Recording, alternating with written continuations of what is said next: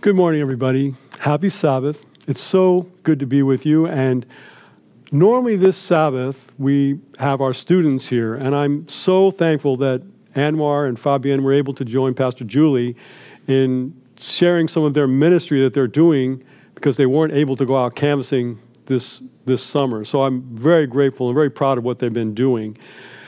And in addition to that, I also want to thank Pastor Jeff because every year, Pastor Jeff, you've made this opportunity available for us, and we really do appreciate it.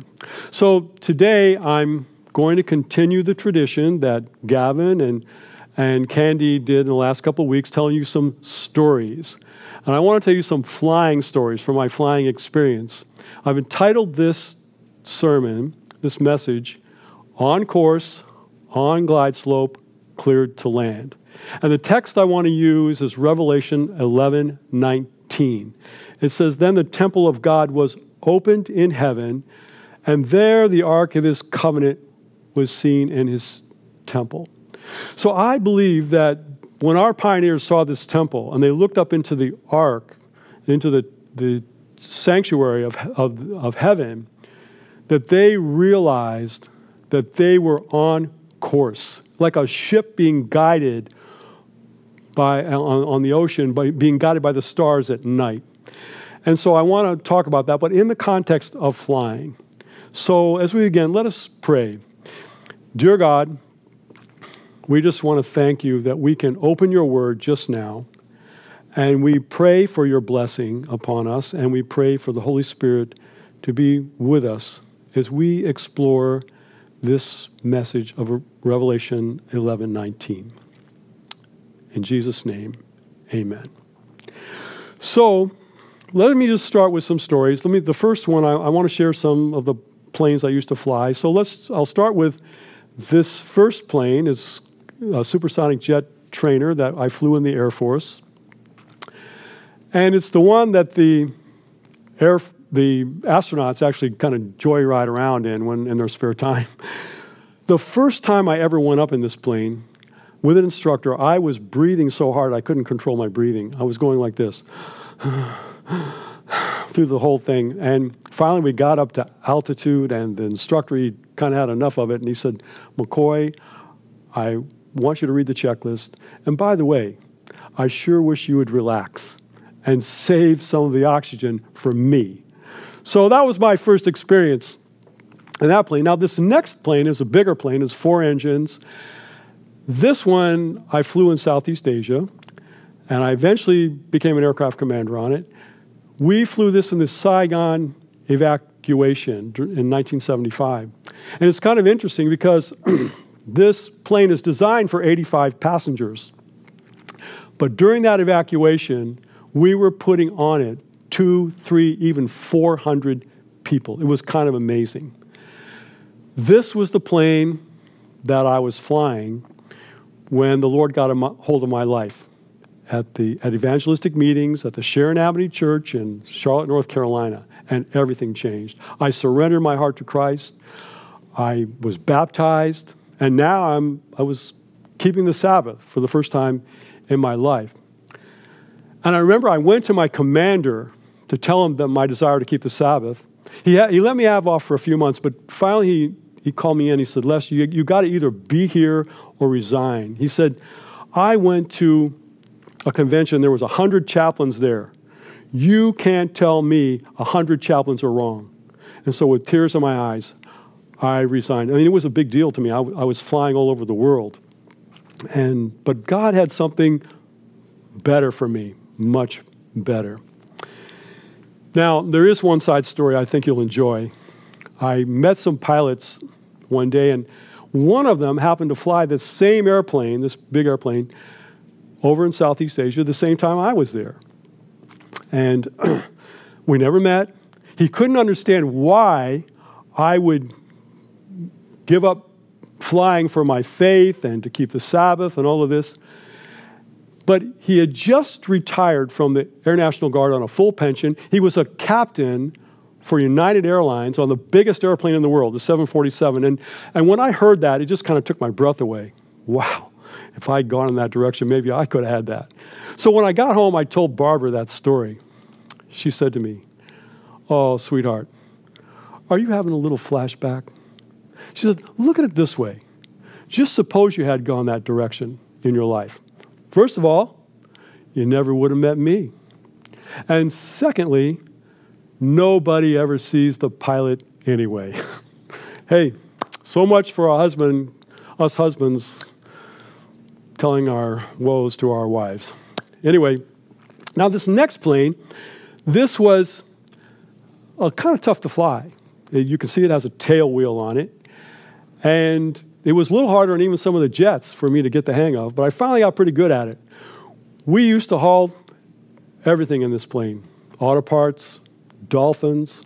Yeah, my boss was big with SeaWorld. And chickens, those little baby chicks, cheep, cheep, cheep, cheep. One time had 2,000 passengers on board. And my boss one time, he sent me to New York with a load of those chickens in the middle of winter. And he told me, he said, "Don't run the heater because it'll kill the chickens." Now, I don't know if that was true, but I believed him. And so I'm flying up to New York, and I'm just freezing to death, just shaking. And I got to where I just couldn't take it anymore, and I turned on the heater. But then I got to thinking about those chickens, so I turned off the heater. And I can still remember looking over my shoulder to see if I'd fried the chickens. But hey, they were okay. One day, my boss called me up, and he fired me because I wouldn't fly on Sabbath. And I said, "Lord, what am I going to do? The big plane's gone, and now this, and the airline opportunity. What am I going to do to make a living?" But 2 weeks later, my boss called me up, and he hired me back. He said, "Look, we were going to start this new airlines, and we wanted you to be one of the pilots, but you won't fly on your Sabbath on Saturday, and we just can't have that. But I'll tell you what I'll do. If you will fly any other day of the week for us, whenever we need you, you've got your job back, and you've got your Sabbaths off." I said, "Wow, what a blessing. Thank you, Lord." So that was truly an answer to prayer. Now, many times when I was flying that plane, at night, in the weather especially, I'd be flying like this, and the instruments said I would be like this, straight and level. But I would feel like I was like this. Because, you get, at times you can get vertigo. Your signals with your brain can get confused. And they always taught us, always trust the instruments, because the instruments are right and you are wrong. And so that was a spiritual lesson, or a lesson from flying that has a spiritual meaning to me. And it's right here that this is what we've got to follow. The Bible says that the Word of God is a lamp unto our feet. It's a light unto our path. And God says in Proverbs, or Solomon says, "Trust in the Lord with all of your heart and lean not unto your own understanding. In all your ways acknowledge Him, and He shall direct your paths." And so, in fact, we had what we called as we flew in instruments a cross-check. And every time, what I mean by that is we'd focus on the attitude indicator. It's a little airplane that you would focus on, and you would look at that. And let's just say you wanted to check your altitude. So you'd go up and you'd check the altimeter, but you'd come back to the little airplane. You needed to maintain aircraft control, and you always had to focus on that little airplane to do that. And so you would go up and check that. But then and say you wanted to check your course, you'd go up and check the course, but you come back to the little airplane. And it was like this. It was like a cross-check. And we can kind of see that cross-check in our spiritual life too, right? Jesus is the center, and wherever we go up here to work, but we come back to Christ, and we come back to Jesus, and we go here with our family, but we keep coming back to Jesus like this, a cross-check. So that's just a spiritual lesson that we can have from flying, that I learned back in those days. I know you've heard that before. So let's go to Revelation 11:19 for just a few minutes. And let me read the text again. It says, "The temple of God was opened in heaven, and the ark of His covenant was seen in His temple."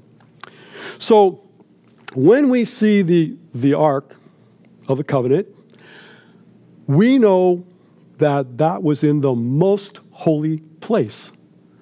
And the high priest only went in there one time a year, and that was on the Day of Atonement, or Judgment Day, which was in the fall. So now here we are, over in the book of Revelation at the end of time, and we're looking at the real Ark of the Covenant and the real most holy place and the real Day of Atonement. And we can see other parts of the Bible. Daniel gives us a picture about this Day of Atonement. In Daniel chapter 7, it says we see the Ancient of Days. That's God the Father. And we see that he says the books were opened, the court was seated, and 10,000 times 10,000 stood before him. Now, whether that's a figurative kind of number or not, anyway you look at it, it's 100 million. That is huge what is going on right now. And the Bible gave us a starting time for that, the year 1844, when this judgment would start in heaven. And we see one like the Son of Man coming to the Ancient of Days. That's Jesus. And we know that he's our advocate, our intercessor there. The Bible says in 1 John chapter 2, verse 1, I pray you don't sin. But if you do, we have an advocate with the Father, Jesus Christ, the righteous. And so he is our advocate. He is our defender, our vindicator. But you know, it's more than that. He's also our judge. Because John chapter 5, verse 22 says, the Father judges no one, but has committed all judgment to the Son.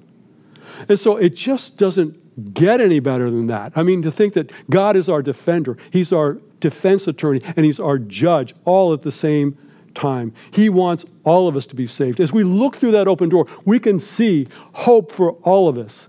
God has two things I heard a preacher say: the capacity, the infinite capacity of love, and we can see that in the sanctuary there. His capacity for love is infinite, but also his capacity to preserve our free will is infinite. It is paramount with God. And so we see all that. We can look through that open door and we can see the words forgiveness coming right into our hearts and our lives. But we also see the ark. And we know in the ark up there, as we're looking at the real ark, that's the original, inside of it is the real 10 Commandments. But in the earthly ark, there was actually 3 things put in the ark. So I want to look at those 3 things. There was the 10 Commandments, there was Aaron's rod, and there was the manna.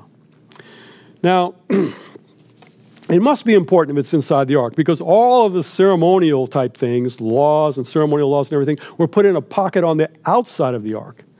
But we're talking about what's inside. So let's look at the manna first. And it's doubly important because it was put inside of a golden bowl on top of that. So what is the significance of the manna for them and for us? Well, one thing, the manna defined the weekly cycle. In Exodus chapter 16, we see the manna fell every day, but on Friday, twice as much fell. This was a miracle that happened every week. And on Sabbath, none. And it says in Exodus 16:28, when some of the people went out to collect on Sabbath, that God said to them, why do you refuse to keep and obey my commandments? And so it defined the weekly cycle. But not only that, it also showed how the God's people learned that they could trust God. I mean, this was a miracle that he worked every week for 40 years as they made their way through the wilderness into the earthly land of Canaan. And so this manna was a symbol of God taking care of them. But it was also God providing for them their nutrition. And when they started, it was what they needed, the nutrition they needed to make it through the wilderness. And when they started crying for the flesh pots of Egypt, God finally gave them quails, and many of them died. What God had given them, they needed. He gave them high octane to make it through the wilderness. A full tank of it. Now I want to tell you a little story, a flying story about a full tank. One time flying that big airplane, we flew from North Carolina to Hawaii. And when we got ready to return, the fuel officer would only give us 3/4 of a tank. So, we're talking about a full tank here. He would only give us 3/4 of a tank to return to the mainland. And we didn't think too much of that, but he wasn't budging. But it just so happened we had our commander with us, and he was a general. So we told him about this, and he went to the field officer, who was a major. And he said, "Major, I understand you're only going to give us 3/4 fuel to fly back to the mainland." And the major said, "Yes, sir, that's correct. That's a new directive. That's the best we can do, sir." And the general said, "Well, Major, that does present a problem. Because you see, I like to fly with my tanks full." And the major only had 2 words to say, "Yes, sir." And we flew out of Hawaii with full tanks. God is our general, and he wants us to fly with a full tank of his Spirit, a full measure. And it's for the asking. Ask and it shall be given you. Seek and you shall find. Knock and it shall be opened unto you. But he also wants us to have a full measure of nutrition as we make our way into the heavenly Canaan, in our wilderness experience. And we, in this very sad situation of the standard American diet, we're not getting it. It's low nutrients, low fiber, high calorie, just like what they had back in Israel. And it was killing them, and it's killing us today with all these lifestyle diseases. God wants us on manna. So where do you get it? Well, I guess we have to go back to what Adam and Eve did. And they had the fruits and the grains and the nuts and the vegetables, the high fiber and the high nutrition and low calorie as we make our way into the heavenly Canaan. God wants us on a high octane fuel, manna. Okay, so the next thing was Aaron's rod that buds. So in Numbers chapter 17, it tells how God told every tribe to bring a rod to the sanctuary. And the next morning, Aaron's rod was the one that budded. In fact, it produced almonds, which are a symbol of God's watch care. So what's the significance of Aaron's rod? Well, you remember that, first of all, Aaron was a member of the tribe of the Levitical tribe. And the spiritual leadership was, first of all, given to the firstborn. But when God gave the 10 Commandments to Moses and he came down off the mountain, the whole tribe of Israel were worshiping the golden calf. You remember that story. Except for the tribe of the Levites. And so God, because of their loyalty, God transferred the spiritual leadership and authority of guardian the word of God, of the guardians of the oracles of God, to the Levites and to Aaron as the high priest. He was the high priest at that time. And that's a symbol of Christ's high priesthood ministry in the heavenly sanctuary that we're looking at right now.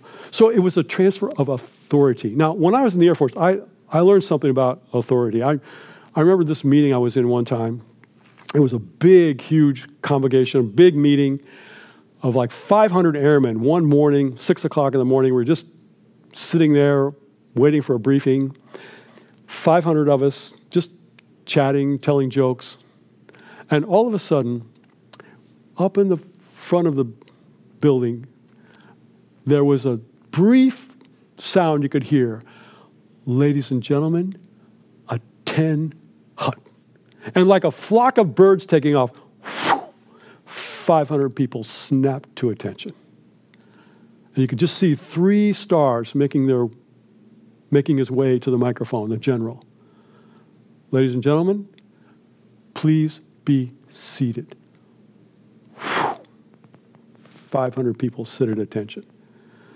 There was no talking, no chewing gum, sorry, no cell phones. Well, we didn't have any cell phones back then anyway, but if we did, we wouldn't have been looking at them.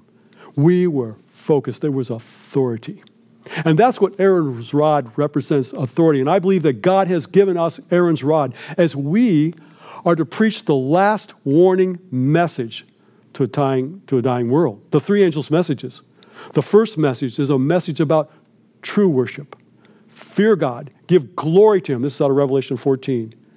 For the hour of his judgment is come. That's the judgment we're talking about in this real Day of Atonement. And worship. It's all about true worship. Worship him who created the heavens, the earth, the sea, and all that in them is. And it even points back to why we owe worship to God, because he is our creator. And it's right in the part of the Sabbath command, the seal of God, the very seal of God, of why we owe worship to him, because he is our creator. And so we see in this rod, in this Aaron's rod, we see this worship. That's the first angel's message. But the second angel, we have the authority through Aaron's rod to preach the second angel, which was about Babylon is fallen. All of the deceptions, all of the false teachings. Jesus warned us over and over and over again about the false Christ, the false prophets, the false teachings. Babylon is fallen. So, first angel, true worship. Second angel, false worship. And finally, the third angel, the last message of warning before the wrath of God to a dying world. And it says in there, here is the patience of the saints. Here are they that keep the commandments of God and the faith of Jesus. So we have been given Aaron's rod of authority to preach that. And it doesn't mean we're any better. I mean, look at Aaron. He wasn't any better. He was the one that let them worship the golden calf. But he finally got it right with God. He repented, and God had him as the high priest. And so, yes, Aaron's rod of authority. We have that. Then the last thing was the Ten Commandments. And when we look up into Revelation 11:19, we're looking at the real Ten Commandments. And that's the one that God took and made a copy of and gave it to Moses, and he put in the earthly ark. And in that real Ten Commandments, we see that nothing has changed. I mean, God says, all my commandments are sure. They stand fast forever and ever. They are done in truth and uprightness. I will not alter the thing that has come out of my mouth. So we know that it has not changed. Now, we happen to know a lot about the Ten Commandments. I mean, first of all, we know we're not saved by keeping the Ten Commandments. We're saved by God's grace through faith. The hope that we see through that open door is coming from Christ. In fact, I want to read you a little something right here. This is about in Steps to Christ. It says right here about the light coming from the sanctuary. It says, let us raise our eyes to the open door of the sanctuary above, where the light of the glory of God shines in the face of Christ, who is able to save them to the uttermost that comes unto God by him. That's in Hebrews 7:25. So God wants us to look up there. And when our forefathers looked up there, they could see that they were on course, on glide slope. It was like a ship being guided on the ocean by the stars at night. They knew they were not following a cunningly devised deception. And the deceptions were everywhere. Paul preached about this in the book of in Acts chapter 20. When he spoke to the Ephesian elders about the deceptions, he said, grievous wolves would come into the church in the last days, and they would begin to preach perverse things. And one of the things that Satan began to preach is that, hey, you can't keep God's law, and when you break it, there's no mercy. And you know, Jesus proved him wrong on both of those points. He perfectly kept God's law. He says, I delight to do thy law, O God. Thy law is within my heart. And he also extends mercy to all of us. We can see mercy coming through that open door, forgiveness to each one of us. So when that argument didn't work, Satan changed his argument. He said, hey, not only can you not keep it, you don't have to. Done away with. We know better than that. If the law of God had been done away with, then Jesus would not have needed to have died. If you do away with the law, you do away with breaking it. If you do away with breaking it, then there would have been no reason for Jesus to die. He would have died in vain, but he did not die in vain. And so our forefathers, when they looked up there, they could see that nothing had changed. They were on course. So I'm going to tell you this last flying story, and I want you to just picture for a moment flashing lights on that text, flashing lights on the open door, like runway lights, sequencing flashing lights. So here's the story. My boss sent me to New York and LaGuardia to pick up a load of radioactive material and fly it to St. Louis. So I took off at night, and it was right into the weather. I was doing that cross-check thing I told you, maintaining aircraft control, looking at the instruments and following it, making my way to St. Louis. Well, it didn't take too long into the flight to figure out that the headwinds were a lot worse than forecast, and I was not going to have enough fuel to make it to St. Louis. But the real problem was that the weather was going down everywhere. The whole East Coast was going down, and airports were closing. My alternate was now closed. And so I was in need of getting on the ground. So I called the controller, and he said, well, Pittsburgh is open. It's right at minimums. That means the weather was right down to 200 feet above the ground. So the idea is you fly down to the 200 feet. If you see the runway, you can land. If not, you got to go back up. Before he could get me vectored onto that approach, he called me and said, Pittsburgh just closed. It went 0-0. That means zero visibility. It's like driving in the fog at night and you can't see anything. So wow, now things are really starting to get too exciting. Low on fuel, all the airports are closing. So I called him, I said, well, do you have anything else? He said, well, there is one little airport, 30 miles east of Pittsburgh. It's open, it's at minimums right now. You can have that. Great, I'll take that. He vectored me on it. I'm now flying on course, on glide slope. He clears me to land if I find the field. I got right down to the minimums of 200 feet. I looked out. I could see nothing but black, dark clouds. And this all happened in like a tenth of a second. And I'm thinking, where else am I going to go? So I broke the minimum, something you're not supposed to do. And I went down to 150 feet. And I looked out. Nothing but black, dark clouds. And I had my hands right here on the throttles, about to push them forward, not knowing where I was going to go, but not willing to crash the airplane and die that very second. And I looked out one more time, and all of a sudden, beneath those clouds, I began to faintly pick up these sequencing lights flashing. And they got brighter and brighter and brighter. And I followed them down, and there was the runway. And I broke out at the last second and landed. I could hardly taxi back in. The weather was going down so fast. And when I did get the airplane parked and shut down, I could not see to walk from the airplane to the tower. I had to grope my way to the tower. And I called St. Louis and I told them, hey, you're not going to get your radioactive material tonight. And they were so upset. And I was just praising God. Thank you, Lord. You guided me down. You guided me to the lights. And I found a runway. You guided me to a runway.